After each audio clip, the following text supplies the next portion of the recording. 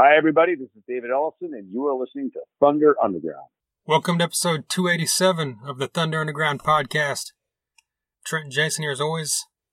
And this week, we've got the return of David Ellefson from Megadeth on this podcast. What do you think about that? I'm stoked. Same here. And we got like 10 minutes longer. We got 30 minutes this time with him. Oh, was last time about 20? Yeah. So, I mean, this is great. And, you know, he's a super dude and talks about all kinds of shit. Fuck yeah. I mean, what's not to like? Right. Yeah, we get into a lot of cool stuff about the Ellefson album that's coming out in October. And a few other things, and we're going to get to that. We're going to play some music. We got a few things to talk about as well. First off, I should have mentioned this on the last episode, but happy birthday. Your birthday was this past week. Oh, thanks. Appreciate it. And as part of your birthday, you got an advance copy of Napalm Death's new album. I sure did. And we actually just recorded a video for that. It'll be on our YouTube page. By the time you're hearing this episode, it's on our YouTube page. Exactly. It was, it showed up a week before it came out. Yeah, it comes out tomorrow, actually, Friday, right. September 18th. It was a great present for my 26th birthday. That's right. You know? Yeah, whenever you were born, Napalm Death was already heavy into it in 94. Yeah, right. Yeah. Yeah. I'm old as fuck, so whatever. Right. But yeah, so that was a cool surprise for your birthday, and we both checked it out, and it's a cool album. If you great record have ever dug some Napalm Death, I think you'll really dig this. It's the first album in 5 years, and it's going to kick some ass. It's out this weekend, so check that out for sure. But first, before we get into everything else, we need to let you know who we're sponsored by and who keeps this thing going for us. And that would be DEB Concerts, a promoter right here in Tulsa that's brought a ton of great acts to downtown Tulsa to the IDL Ballroom. They also booked the Roadhouse stage at Rocklahoma. They've brought in bands like Saxon and Last in Line and Warrant, Winger, LA Guns. This past weekend, Phil Lewis played the IDL Ballroom solo acoustic in a socially distanced show. And then guess what? They just announced October 23rd, the mighty, I put the word mighty in front of it, the mighty John Corabi is coming back to Tulsa. And when I say mighty, I mean it because this is like one of my favorite singers of all time. Right? I mean, yeah, sang on one of my favorite records on the planet, so. He is the voice of Motley Crue that can still sing live. Exactly. Yeah, and he'll be at the IDL Ballroom October 23rd. That's a Friday night. And I'm sure it'll be the same way, socially distanced. I know they had tables set up. The IDL has a new system put in place that actually pulls any airborne germs out of the air, basically. It's like a ventilation system that's meant for, surface germs and stuff, and it gets 99.9% of them. So that's a thing that a lot of clubs don't have. Get on debconcerts.com for ticket info for that and any other upcoming shows, and to keep up to date on any rescheduled shows as well. And we'll, of course, keep you up to date here ourselves. Also, MedFarm is a dispensary located in Broken Arrow, Oklahoma, 24683 East Highway 51. They're right off the highway. They have a drive-through, which is something that most dispensaries don't offer. You can call ahead or text ahead and then just drive right through and pick up your order. You can also go in there and check them out. You can look ahead online at leafly.com to see their entire selection. Follow them on Facebook. That's MedFarm, PHARM. Instagram is MedFarmOK. And their website's medfarmok.com. If you tell them that you heard about them on Thunder Underground, they'll give you 10% off your first order, which is really cool. And above all else, 30% of their proceeds are going to build no-kill animal shelters. So that's a huge reason why you should frequent MedFarm over any other dispensary in this area, because you're helping the animals. And a huge thank you to MedFarm for their continued support. We've also got Sunset Tattoo, a tattoo shop right here in Tulsa, Oklahoma as well. They're at 3415 East 15th Street, right in the heart of Midtown, right near Merritt's Bakery. So get over there, buy yourself a piece of cake, And then you'll get a tattoo from Jake. That fucking rhyme. Now, when God you're trying damn to... it. That's you did amazing. a fucking plug for Merritt's Bakery, and they don't even pay us. Yeah, and I don't even like Merritt's Bakery. Never been there. But now you're taking away from Jake's time. That's so right. You need to get back on the tattoo trip, dude. That's right. Jake and his crew have over 25 years of experience. They're state licensed, and they are mother approved. Their tattoos are done good and proper. You can check out all their work on their Facebook, Sunset Tattoo Tulsa, and also their Instagram is full of photos as well, Sunset Tattoo Tulsa. Give them a call, shoot them a message, one or the other, to schedule a time so you can talk about what work you need to be done. And of course, let them know that you heard about them. Right here on Thunder Underground. And we'll be showing you pictures of our tattoos soon enough when we get them completed.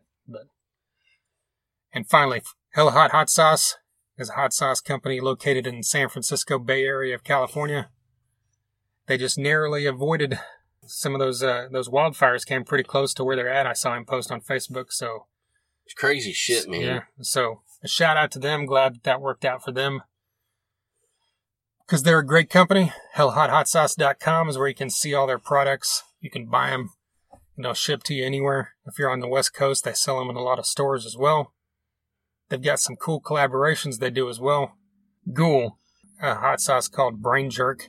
We had Digester from Ghoul on this podcast a year or two ago. But yes, Hella Hot Sauce. Dude, we love you over there, and watch out for the exploding trees. That's right. Florida Frank's Florida Heat's another collaboration they got from Florida Frank of Hatebreed. So check that out as well. It's great stuff. We've got some here. Hit up some Hella Hot Sauce and tell them we sent you. Here, just before at the we top, get into the music, yeah, let's... Just at the top, while we're still, you had just mentioned LA Guns, Phil Lewis, all that. I just kind of wanted to shout out to Tulsa Music Stream, Scott and Jana. Yeah. They had Phil Lewis on the show recently, on their show, and he was in person in their studio, which is fucking huge. And, I saw it there. He's answering questions from the viewers, and right. That was great stuff. That's a big get for them, so congratulations. That's kind of one of the things I wanted to say. Yeah, absolutely. Yeah, I caught the good majority of that, and it was really cool. And they, of course, did a great job. So check out Tulsa Music Stream. Just plug that into Facebook, and you'll find them. They're doing some cool stuff. They, of course, focus on Tulsa artists, but they've brought in stuff like Phil Lewis, and they've got an interview lined up with Lita Ford now as well. Yeah, I mean... Can't go wrong there. Yeah, and just like anything Scott and Jana do, it's top-notch. Yeah. And they know what they're doing, so definitely a shout-out to them. Yeah, so check them out, and like I always say, tell them we sent you. All right, so let's play some music. Speaking of Tulsa, there's a brand new band in the Tulsa area called Medicine Horse. We'll tell you a little bit about who's involved and all that stuff when we get back. But this song is called The Turning Tide.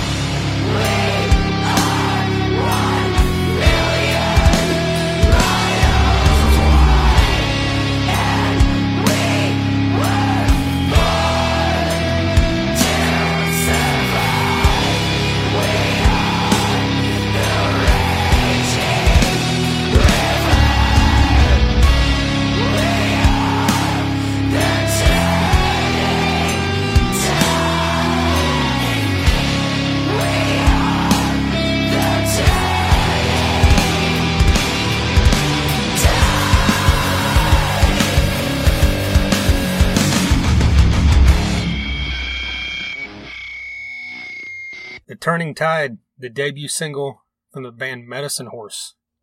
This band features Kyle Williams on guitar, which that's odd to say, at least for me, and I think probably anyone, because he even said it himself, I think this is the first time he's been in a band where he's not singing. Right. We've had him on the podcast before, way back, and we've played his music and seen him live a bunch of times with some of his bands like Forever and Disgust and Smoke Offering and She the Serpent. Fantastic metal vocalist, but he's handling the guitars with this band. And Nico Albert is there on vocals. If you're in the Tulsa area, you've probably heard her name because, she's a well-known chef in this area as well. She does some killer vocals. I always love when I hear female vocals on sludgy, doomy type music. Right. Because there's bands out there, but they're not that common. And for her to sing as beautifully as she did, and then towards the end get guttural, right. She can do both. And then we've got Garrett Heck on the drums, who Garrett Heck's well known around here for basically his solo stuff. But this is a really cool project with a lot of stuff going on, and I dig everything I've heard from this song for damn sure. Yeah, this shit is legit. It's right up our alley. Yeah. This is kind of stuff that just gets us going, and I'm sold. I'm in. Absolutely. Yeah, the Crowbars of the world. Oh, man. Crowbars, COC. Yeah. All that kind of great stuff. If you're digging that, I can't wait to see what Medicine Horse has in store. Hopefully they have some more music coming soon so we can check all that out. But, I was talking to Kyle on Messenger and he said, he can kind of chill out. And I'm like, well, you're still playing guitar, but, I guess, as far as not having to have the full intensity going he usually has on stage, Right. But yeah, so check out Medicine Horse. Give them a follow on Facebook. They've got a cool video for this song as well, so check that out. Let them know we sent you. All right. Well, speaking of stuff along that vein, Down. Recently, we've spoke about this a couple of times, but we didn't see it till later. Their live stream they did on, I think it was like August 28th or 29th. The same day as that Metallica drive-in show. Right. They did a live stream where they performed NOLA, their debut album, in its entirety. And we actually checked this out about a week ago. We watched it over at your place. Jason Carroll was over there. HQ2. Yeah, right. Man, it was good to see Kirk back with him. Yeah. And, I don't know what else you were going to say. I just kind of took over, but, Phil sounded great. What a treat that was to see. Yeah. Yeah, that's the thing that stood out the most, I think. Above all else is just how powerful Phil sounded. Oh, yeah. Yep. It tells you that when all this shit gets back and going, Down is going to be a force to be reckoned with, as they usually were. Yeah. Yeah, it's not like Phil was ever bad, but, he had his periods where, he would ramble on stage. That's kind of always been his thing. But on this, it was more, I think you kind of mentioned it, more to the point. Yep. He'd introduce the songs. He'd do he was doing shout outs to random countries for some weird reason and then dedicate the songs to him. And the songs sounded fantastic. Even on Pepper Keenan or Kirk Winstein or Jimmy Bower's worst day, they still sound better than most people. So right? And exactly. So, like you said, they had a ton of stuff planned for this year because this year was the 25th anniversary. They were going to do that album live in its entirety on a lot of festivals and other stuff to be announced. But so hopefully they'll still do that when the time comes. Exactly. It won't be a and the thing is 25th anymore, but still. Yeah. And I don't know how these live streams work, like in the way of you pay for it and you get the link, but it didn't take long. This fucking thing was on YouTube. Yeah. So I don't know, they probably need to get a hold on that somehow. Right. But hey, it worked out because I wanted to see it. We saw it. That's right. Well, so there you go. Yeah. Do you want to talk about the new Sons of Texas EP? Sure.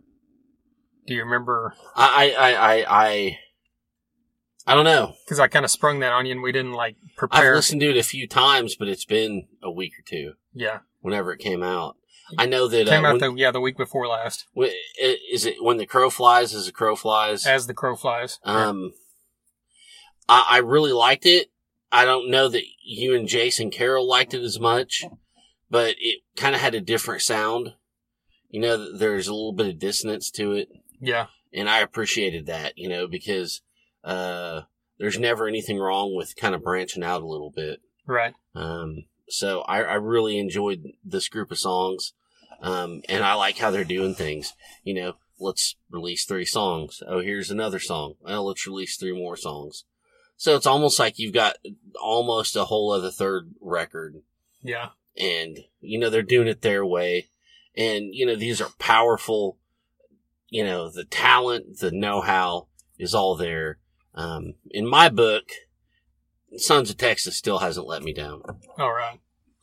Well, yeah, John Oliveris talked about that on the podcast when it was on here a few months ago, about how they were just kind of going that route with EPs for now, because it's kind of the way they do it, you know, and it's digital only. And I'm sure if they're out touring, they'd probably have discs for sale, you know, that kind of thing. But the first track, Preach to the Mirror, I think is pretty much along the lines of, you know, everything they've done, that we know the heavy stuff. But it's kind of the other 2 tracks that stood out as being a little different. And I think it was kind of my initial reaction when I first heard it. I was like, just kind of taken off guard, I guess. And it's not like they're like wildly different. Just kind of like you said, there's just a bit difference to it. And then after listening to it, I listened to this thing like several times in a row, and I really dug it. You know, As the Crow Flies is a slower song, and I think Mark Morales like really shines on that kind of stuff. Right.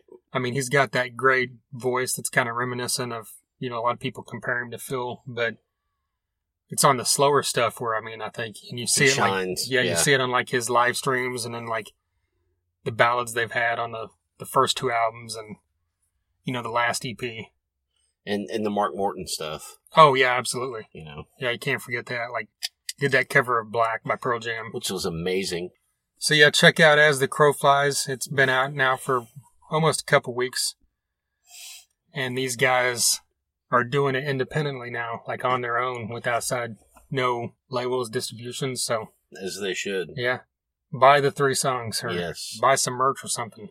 Right. Especially during these times. That's what keeps these bands going and allows them to put out EPs and that kind of thing. The COVID times. Yeah. You know, there's something, you know, before we get into, I don't know what you've got left. There's one thing I wanted to bring up. And I don't even know how old this is, but I just heard it for the first time the other day. I don't know. Do you like Code Orange at all? I mean, I like them, but I don't really like delve too deep into them.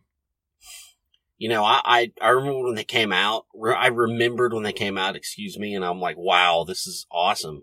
This is great shit. It's a little newish for me, you know. Maybe this might not be really for me, but it's fresh, and I really like what these guys are doing. And then, you know, the newer stuff they came out with this past year.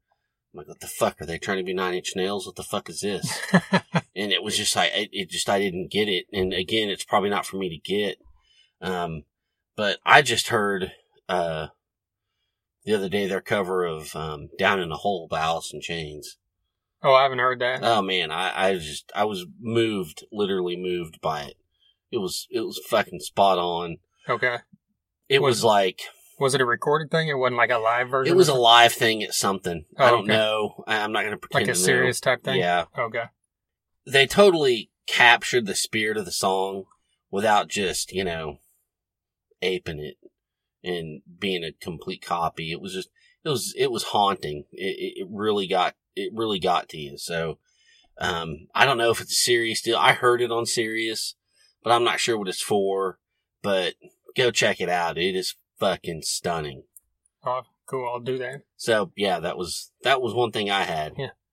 That's the one thing, the biggest thing I think from all these, not live streams, but like Zoom performances and stuff that we've got throughout this whole pandemic era is there's been a lot of great covers. Yes, there has. And another one that knocked me on my ass, I forgot to even bring this up to you. I don't know, maybe I sent the video to you and Jason, but it's been out 2 or 3 weeks ago.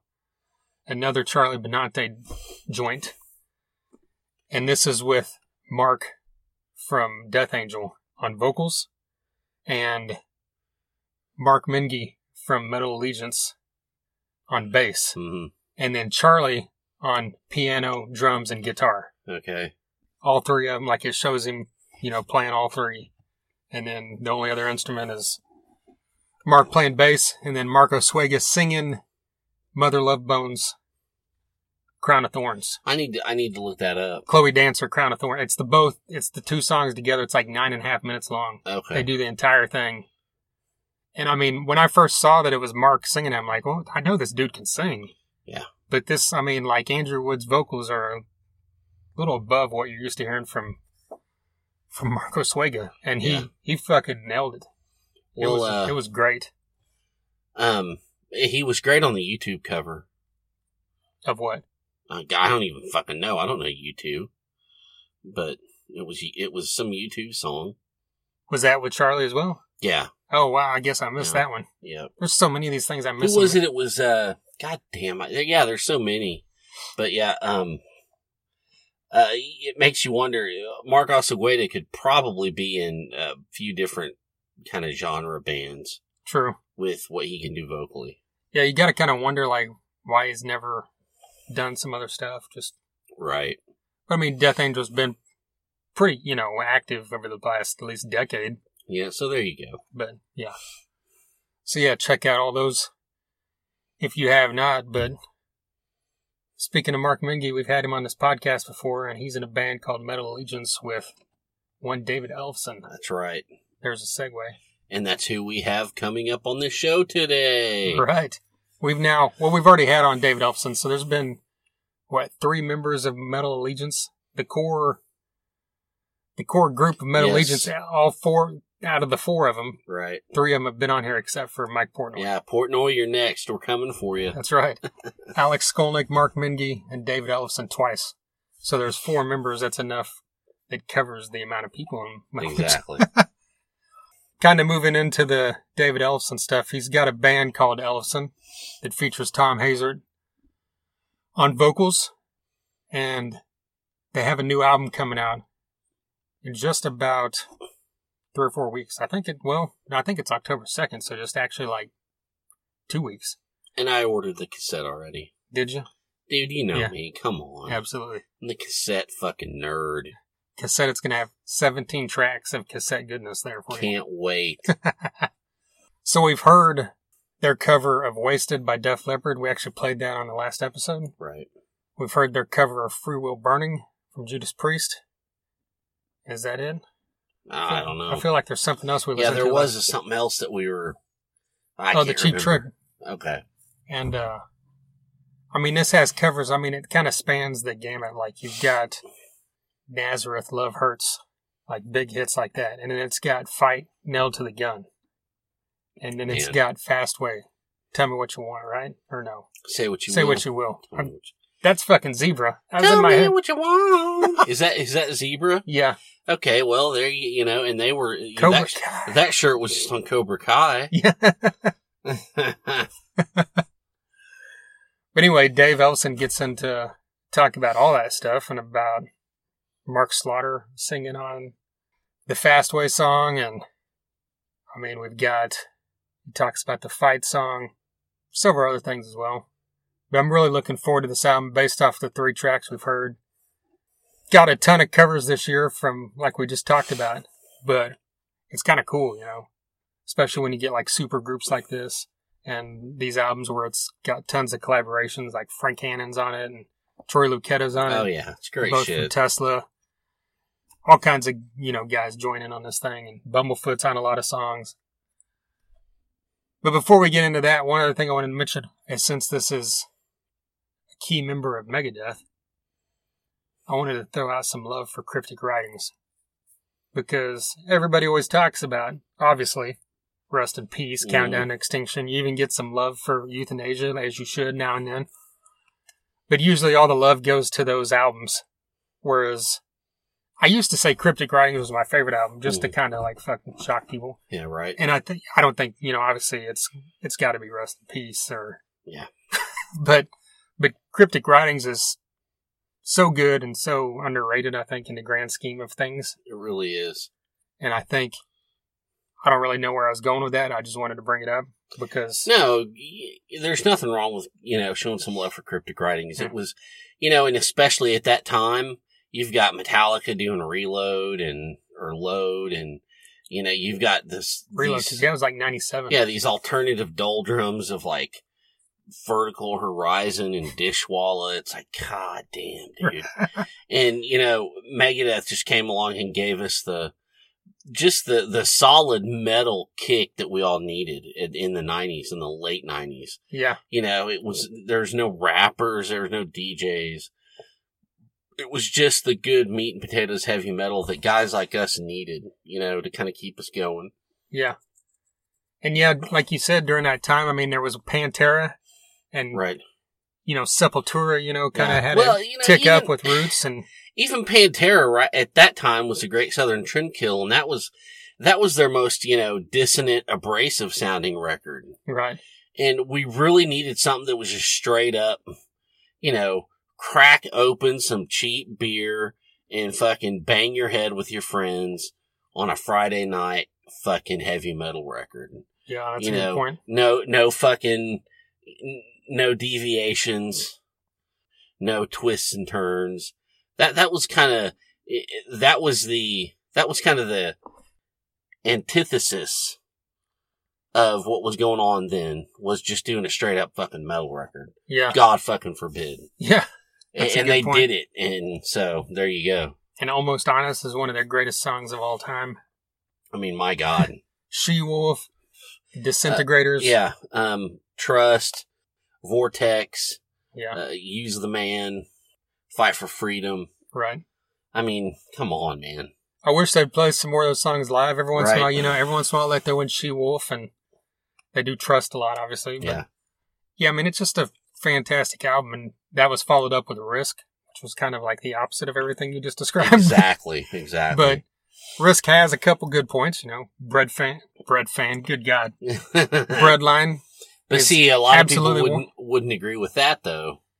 With that song. Oh, yeah. Breadline, yeah. Because Breadline is straight up just like a hard rock ballad. Right. Like up-tempo kind of thing. I wouldn't even say that Risk was bad. It was that was different. It just wasn't Megadeth, But I I can't tell you that I skip any songs when I put Risk on. Really? So if you want to make fun of me, go ahead. I don't give a fuck. No, man. They had that, and then, a lot of people ripped on Super Collider. It came out, like 5 years ago now? Right. 5 or 6 years ago? Maybe longer than that. And I absolutely love Super Collider. And that's kind of along the same lines as Risk, where it's more kind of, I wouldn't call it it's definitely not a thrash album. Right. But it's more along the line of just like a good heavy rock album. Right. The good hard rock thing. Yeah. Yeah. But it's kind of like what Risk could have been, in my opinion. I see. But see, I love that style of music just as much as I love thrash or whatever. And I mean, Dystopia, of course, was like worlds beyond better. Because, I mean, that's what you want from your Megadeth, I think. I get that. And, just everything kind of based off of what we've seen in the press, especially from Ellefson. Really looking forward to this new album whenever it comes. Oh, man, I can't wait to hear it. Yeah. Yeah. Nailed to the gun. Fuck, I cannot wait. Well, I meant Megadeth. Oh, but yeah. Well, that Megadeth, yeah. I mean, everything Sorry. he's been saying about, because he's said in some other interviews about, the new Megadeth album coming. But yeah, definitely. This Ellefson album we should have here in just a couple weeks. And definitely that track is the one I'm looking forward to hearing the most. See, there you go. And that's how excited I am. I just went right over Megadeth. Holy shit. What the fuck is wrong with me? Jason McMaster's on that thing. Come on. Dude. Yeah. That's a guy we need to get on the podcast. That's right. Anyways. Talk some broken teeth. Talk some man. dangerous toys. Teasing, pleasing. Sporting a Woody. Scared. That's the best song. Yeah, that is. All right, well, let's quit rambling and get into this thing. Here's David Ellefson of Megadeth and Ellefson.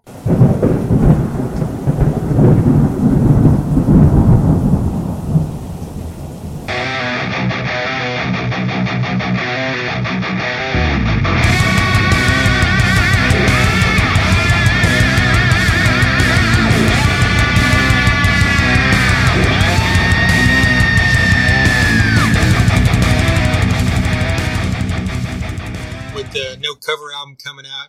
You guys have released the Wasted single. The cover for the album is kind of an homage to On Through the Night as well. So you're kind of pushing the thing with the Def Leppard homage, like kind of explain the idea behind the whole album cover and everything. Yeah, I mean, it was actually Tom and Melody Meyer's idea to do that. You know, Tom, because he knew what a big fan I was of that first Def Leppard record. You know, Tom is 10 years younger than me, so I joke that I quit buying records the year he started buying them. You know, but by 1983, when I moved to LA and Dave and I were starting Megadeth, you know, that was a time in my career where I got professional really deep into my own, you know, of my music and stuff. And I heard a lot of stuff going on around me because the radio was great in LA back then. There was KLOS and KMET were the two big premier stations. And then, of course, by the late 80s, early 90s, KNEC, you know, really upped their wattage and they, you know, it flipped their format and they played all metal and stuff. So it was, you know, LA radio was great. So, but, you know, by about the time Tom was getting into Pyromania, you know, that would be his kind of hit. You know, I always joke, I'm 70s Kiss guy, he's 80s Kiss guy, you know? And, you know, the On Through the Night record for me, you know, really epitomized a great young British act that made the new wave of British heavy metal seem possible for me, you know, that when obviously I'm not British, but when it was my turn up to bat, which I could feel it coming in the next couple of years when I was relocating from Minnesota to LA, you know, the Def Leppard guys with that one record, especially, and even their transition into High and Dry, I guess, but especially On Through the Night, man, that was just, you know, that one record because they were all teenagers. And, you know, so that record holds big significance. And, you know, the song Wasted I used to play in cover bands when I was growing up in Minnesota. You know, but I mean, look, we could have used the BTO album. You know, we could have recreated Sweet Desolation Boulevard too. You know, we could have put the five of us in my band out on Sunset Boulevard, just like the cover of Desolation Boulevard. So, you know, it's kind of fun to, you know, pick one, you know what I mean? Tom just happened to pick On Through the Night. That seemed to be the one for our album cover. Well, you know, the song selection as a whole, I mean, was that these are the ones I want, or was it kind of by committee, kind of a joint thing? No, not really. They really worked the ones I wanted. You know, Tom said, he goes, look, I'd love to do a Wasp song. So I said, look, let's make it, you know, Love Machine. That's probably my favorite Wasp song and one that I thought was fitting for the sound of our band. You know, he wanted to do,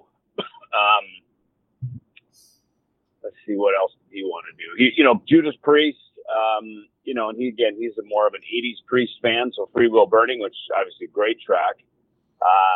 So, you know, he chose a few of them. Most of them were the ones that, you know, I just kind of went really deep back into my, you know, songs that really inspired me. I mean, you know, again, Sweet, you know, it's that you know, Bachman Turner Overdrive, Queen, Sheer Heart Attack, you know, Nazareth Love Hurts. I mean, these were songs like these tracks were coming on the radio when I was like 9, 10, 11 years old. You know, I'm really young. And then I picked up the bass at age 11 and started putting bands together by the time I was age 12. So, you know, those excuse me, those tracks were really, you know, at Jump Street for me. You know, and then, you know, you know, so I think, you know, maybe Rebel Yell and of course, you know, Crocus Eat the Rich Eat the Rich actually was brought in by Dead by Wednesday. And they, a couple members of that band have been our backing band for when our Ellefson solo group tours the U.S. So they're a really great group out of Connecticut, and they, you know, they know the sound of what we do because they're part of our sound in the live setting when we tour. So I thought that one was cool. And, you know, Crocus, funny, my first exposure to Crocus was not on the Headhunter record. It was actually the record right before that. I saw them play when I went to Minneapolis to go see Rainbow. Had just gotten Jolyn Turner in the band, and Pat Travers was a three-piece again. Pat Thrall had just left the group, and so had Tommy Aldridge. And then Crocus had opened for them on Metal Rendezvous, was the album they were touring in support of. So when I got to LA a couple years later and I saw Crocus all over MTV with Eat the Rich, I was like, yeah, I remember that band. They had obviously updated their sound and their style, and they brought in the Judas Priest producer, Tom Allom, who really turned a corner for them and really dialed their sound in and, gave them a nice, really great kind of MTV modernized metal sounds that brought them great success, so definitely I'm a fan of everybody that's on this record, all the groups that we did, that we covered. And, for me, one of the things is, I know a lot of these guys now. They've become my peers professionally. And so when they hear these tracks, I want to put a smile on their face. I want them to go, damn, man, that's really good. Like, you guys did a good job on that. The guests on each song, were they kind of what you envisioned for each song, or was it just more of a question of who was available at, the certain time? First of all, it was to pick the right song. And then it was a matter of, okay, who's going to sing on it? Knowing Tom was going to be the primary singer, but that, Tom also has a very unique, kind of a stylized sound. Obviously, if you need to hit things hard, Tom is the guy. If you need to put some good kerosene and diesel on the voice, man, he's the guy. But there's a couple things we needed a cleaner voice. So, like, for instance, Sheer Heart Attack. And I didn't want to do, maybe some of the more popular Queen songs. I wanted to go back, A Night at the Opera was my first Queen record. And my two favorite Queen records are Night at the Opera and News of the World. And Sheer Heart Attack, funny, Death on Two Legs and Sheer Heart Attack are probably my two favorite Queen songs. So we opted for Sheer Heart Attack, and part of that was I said to Tom, I said, man, who's going to sing it? And he goes, dude, Bumblefoot. And I go, oh my God, of course, Bumble plays live with us a lot, and when we can have him, he's obviously quite busy himself. So we record a lot with Ron. We have him, join us for stuff. So, that was one where we wanted. I guess first we kind of picked the artist, then the song, and then the singer. And then even when we got it back, I thought, it needs a little bit of really clean, like almost a female voice on there. And we talked about some female vocalists, and we had just worked with Doro. Doro was just on the Mega Cruise with us. And so it was great to reconnect with her and bring her into our world. And she became the perfect little, kind of cherry on top vocally on that song. When you guys were recording this, you recorded most of this during this pandemic, right? Like, did that make it like a tougher process than normal? I would assume, like trying. No, I mean to be honest with you, we talked about this literally. I mean, I would say, I don't know, June 8th is probably when we talked about this. Wow. And literally, we started cutting tracks like literally that. Within like a day. I mean, we started sending ideas. We hit our guitar player, Andy Martingelli, who's based over in Verona, Italy. And we just said, hey, Andy, we're going to do this covers record. Here's like kind of the first 3-4 tunes we're thinking about doing. He said, no problem. I'll get to work on them. So he carved them into a digital workstation session, like a Pro Tool session. And then, that's where it started. And he'd send it to me. I played bass. Then Tom went in the studio and he cut vocals, and we started getting all the guests around it. And, and as that process was happening, I mean, literally Tom didn't go in and sing, I don't think, until maybe it was the end of June, first week of July, maybe. And, so by the time he got into sing, I mean, we literally had probably 12 to 15 songs already lined out. All of a sudden, Fast Way, and and I went through the Bachman Turner Overdrive song. So it's I mean, this record was literally conceived, recorded, and started mixing literally within 5 weeks. Wow. My favorite thing when I looked at the track list was I saw Nailed to the Gun was one of the tracks on there, and I'm a huge fan of that Fight album.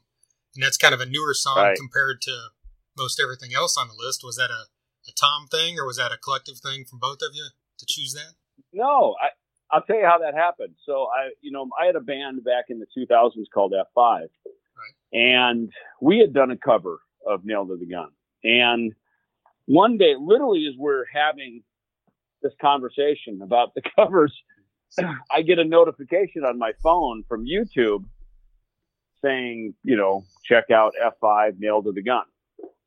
And I watched it, and obviously Jimmy DeGrasso is playing drums on that in that video, and right away I hit those guys and said, dude, let's do Nailed to the Gun. And they're like, oh my God, love that song. Of course, let's do it. So I hit Jimmy and said, hey, you want to do round two? And so that's how we got him involved. And then he hit me and he said, hey, I've actually been doing some stuff with Andrew Freeman from Last in Line, and he would love to sing on Nailed to the Gun. And I said, no problem. He said, Tom's already laid a vocal, but let's get Andrew involved. And then Andrew and Jimmy also played on Over the Mountain, because we wanted to, put that track down. So, it's funny how just getting one or two people involved, it just networked, like one day Tom was on the phone with Charlie Benante talking about an unrelated matter. And Charlie was just saying, how he's bored and, kind of frustrated because Anthrax is trying to work. And, just like us with Megadeth, we're trying to make records, but people live in different cities and it's hard to fly. And of course the pandemic numbers were blowing up, earlier this year. Right.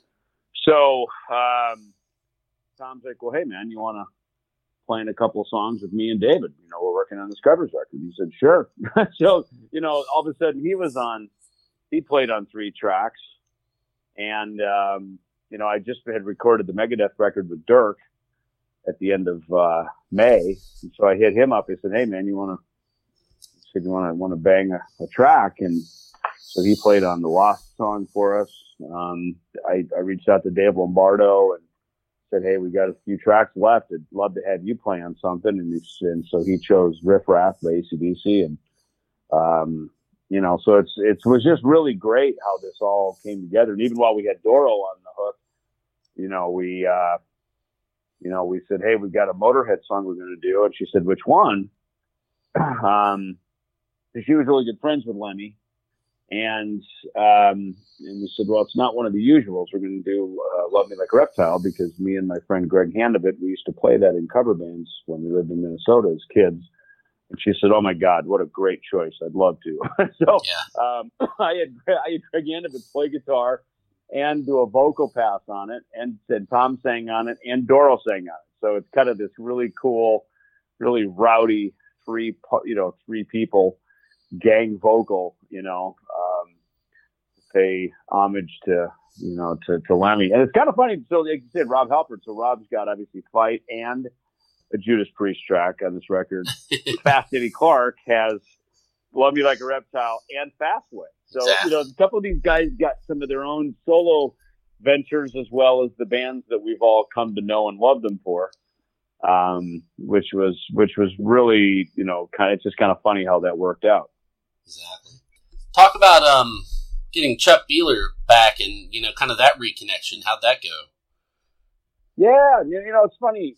Chuck's remained a good friend with all of us in Megadeth. In fact, when we play in the Detroit area, he comes to the shows, and he,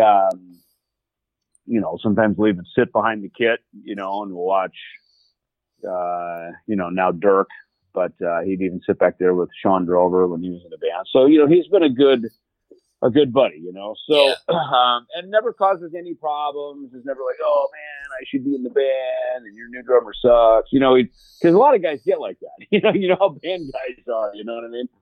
There's a lot of hurt feelings after the breakup, if you will, and then he's never been like that. He's always been just a real humble guy, and was always glad for his, couple years that he was in the group with us. And, so last year when I was out doing a solo tour, called Bass Story, when we went through Detroit, I hit Chuck. I said, dude, come up here and jam a couple tunes with me.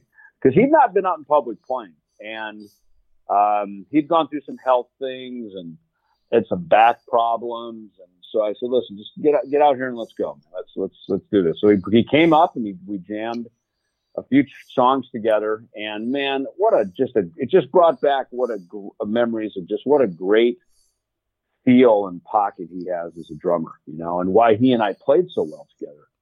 I always played really well with Chuck, because he's really behind the beat and he's got this nice, really deep groove to how he plays, which, just naturally makes everybody else in the band play better. And so, that started it. So that kind of embraced our, reignited our musical friendship. And so, it was fun to call him up and say, hey, let's get you recording again, man. Let's get you on some vinyl and put the axe to the wax, if you will. And let's get you back out and, being a recording artist. You deserve to be that, So, so it's nice to, help lift a friend up and bring him back into the fold again. Definitely. I gotta say, I want to touch on the, having Mark Slaughter on. My thrash buddies back in the day would make fun of me for wearing my Wildlife t-shirt. And it's just, I like seeing that he's on the record and, talk about kind of that progression and kind of turning that perception on its ear, because I think it's pretty important, Well, it's funny. Just a couple of days ago, I was driving home to California and Lick It Up came on. And of course, that's where I think Vinnie Vincent started with Kiss. Yeah. And then right after that, he departed Kiss and he started the Vinnie Vincent Invasion, which featured Mark Slaughter on vocals and Dana Strum on bass. And Dana and Mark became good friends and musical allies. So even, after they departed the Vinnie Vincent Invasion, they went off and started, Slaughter. And still to this day, go out and play as Slaughter and yeah, is it Stick It To You? That record. Yeah.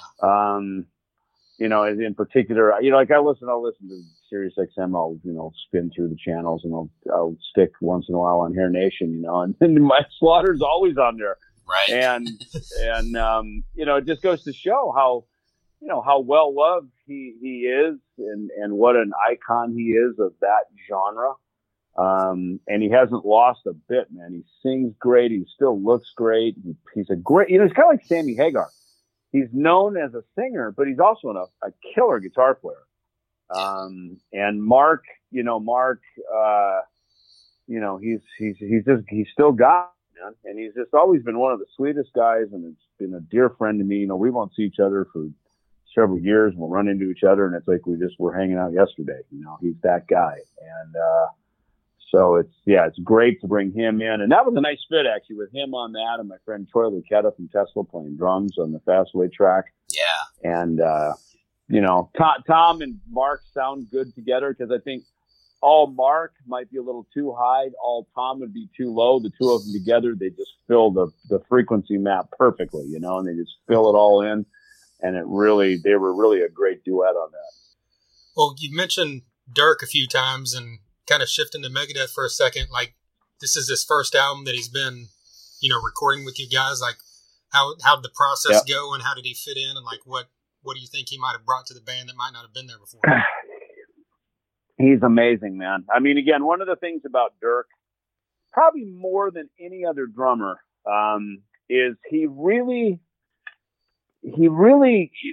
obviously he's great at the current stuff and, playing, when you come into Megadeth at this point, man, you got some pretty serious legacy to cover, and to really do it well. And, we've had some great musicians in the band, for sure. But Dirk is the guy who fundamentally channels his inner Gar Samuelson, and, it's one thing to listen to it, as a listener. It's a whole other thing when you're really in the room, and me and Dave will look at each other and go, geez, man, it's like he plays just like Gar, and to really know that because Dave and I were in the room with Gar when he was writing and playing these parts and recording them. And, I think the difference is Gar was in a jazz tradition never played the same thing twice. And if you asked him to, he would almost purposefully and rebelliously not play the same thing twice. You know what I mean? Because that's part of his jazz rebellion, because jazz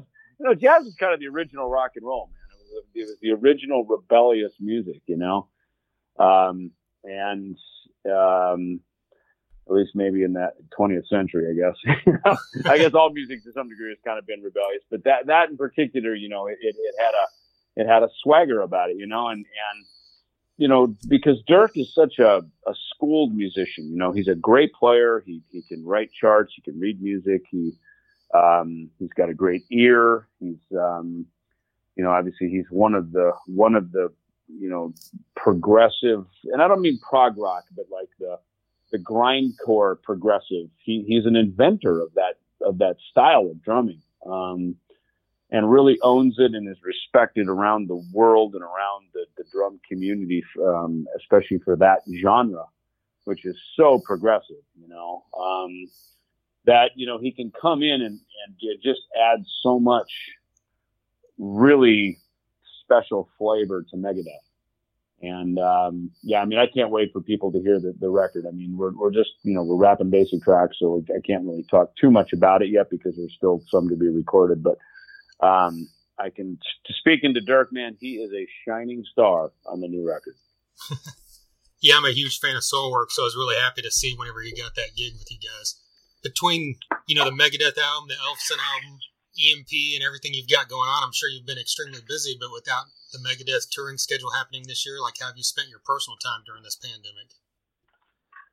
To be honest with you, a lot of my personal time here around the house has been, I think right away, my family, we went to Costco, we bought 4 bicycles. We just, my kids, and me, we bought golf clubs. So we took up golf. My kids had never really golfed before. I've taken up golf 3 times, which means I'll probably quit it 3 times because I'm good for a while and then I stop. But and so between, we really got into outdoor living, and of course living here in Arizona, it's pretty easy, and the weather, is really good up until, about July. It gets a little warm for a couple of months, but so we were able to spend a lot of time outdoors, staying very active, with bike riding and golfing and swimming and hiking and just, really being active outdoors. And that of course, I think did us all a lot of good mentally, physically, just optimistically, rather than having to sit inside. I feel bad for people who are kind of stuck back where it's cold and snowy and gray skies. And, I know that because I grew up in Minnesota.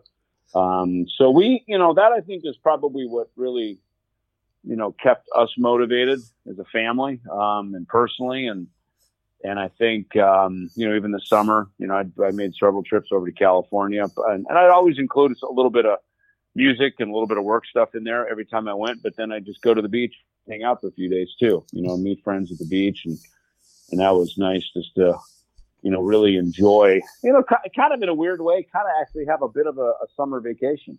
Yeah. Because usually I'm on tour, which, to me, touring is a summer vacation. It's hard to call, I don't ever want to call music work, because then it just becomes a shitty 4-letter word, and that's the whole reason. That's the whole reason we started playing music, so we didn't have to get jobs and go to work, Right. So, to me, it's the other 4-letter word, play, play music, not work music.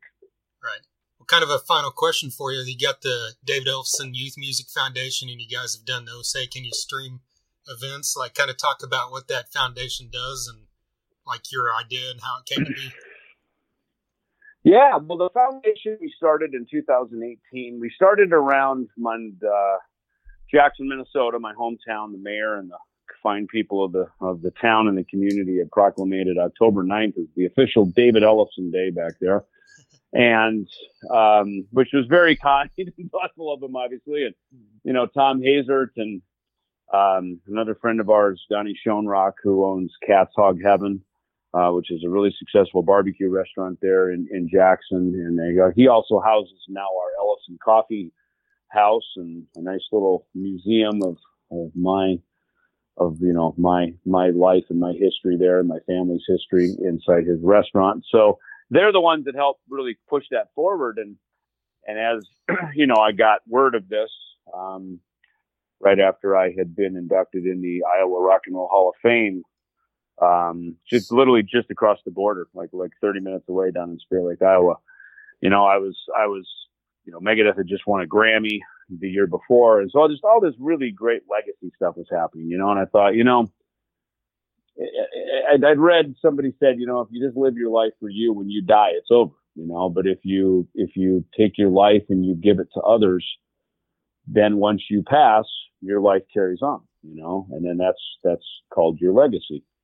And I love that. I mean, that really, obviously you see it when you have children, your children carry on and you start to put your estate planning together.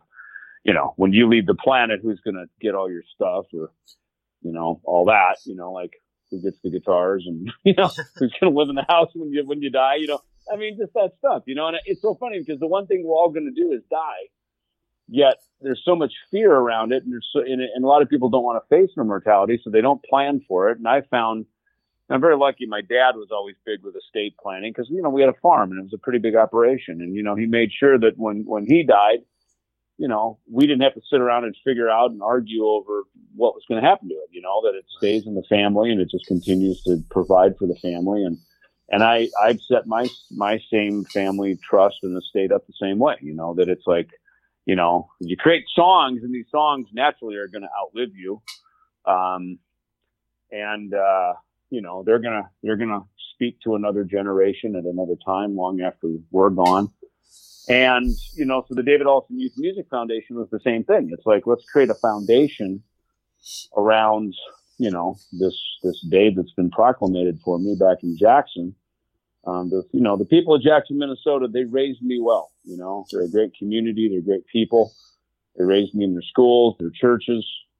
They taught me how to be a good neighbor and, how to be a good citizen, and, so when I left Jackson and went off to LA and we started Megadeth and, LA was, I never felt that comfortable in LA because it's a big city.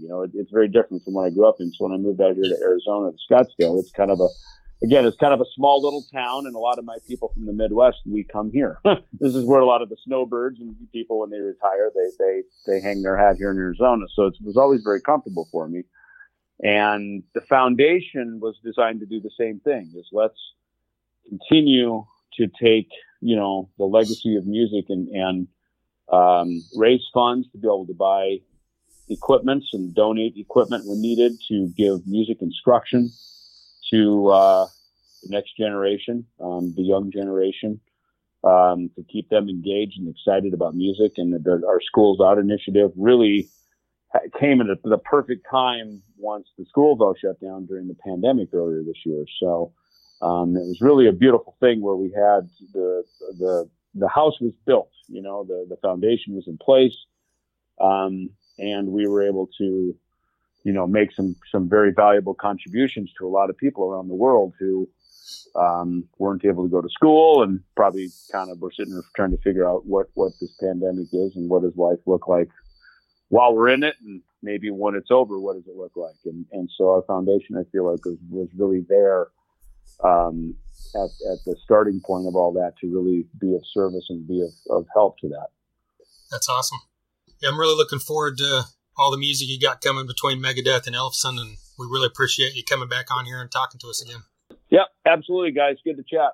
There you go. David Ellefson of Megadeth, of Ellefson, of Metal Allegiance, of Attitudes and Altitudes, of his own solo bass story. Right. Of Ellefson Coffee Company, of the Youth Music Foundation, of EMP Label Group, of Combat Records, of the author of 2 books.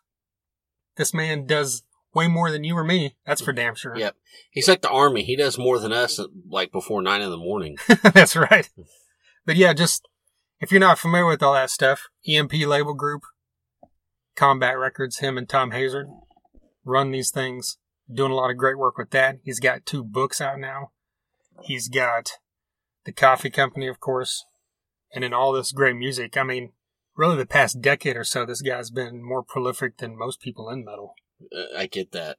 And for him to just stay the dude that he is, everybody talks about it. You hear it from all kinds of people in metal that this guy is, quote unquote, the nicest guy in metal. And I mean, when we talk to him, he's great.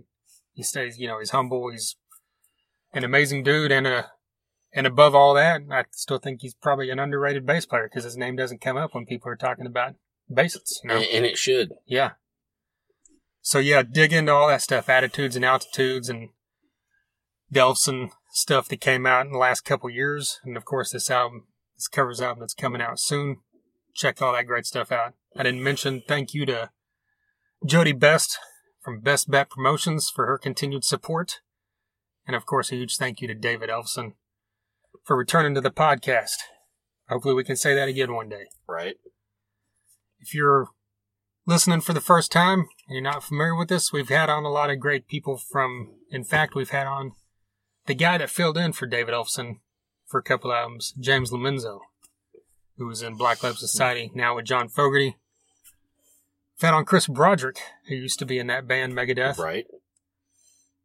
And now we've had on David Ellefson twice, so we've had on 4 Megadeth members. Exactly. You count him twice. Oh, okay. We've had on... I like your reasoning there. Right. We've had on members of Death Angel. We've had on Alex Skolnick of Testament. We've had on Joel Grind, the mastermind behind Toxic Holocaust. We've had on a couple members of Battlecross multiple times. Who else is there anybody else thrash? If not, I mean, we've had on all the sludge, the doom, the stoner rock. Kirk Winstein, Reed Mullen. Mike Dean, Jimmy Bauer. Jimmy Bauer, yeah.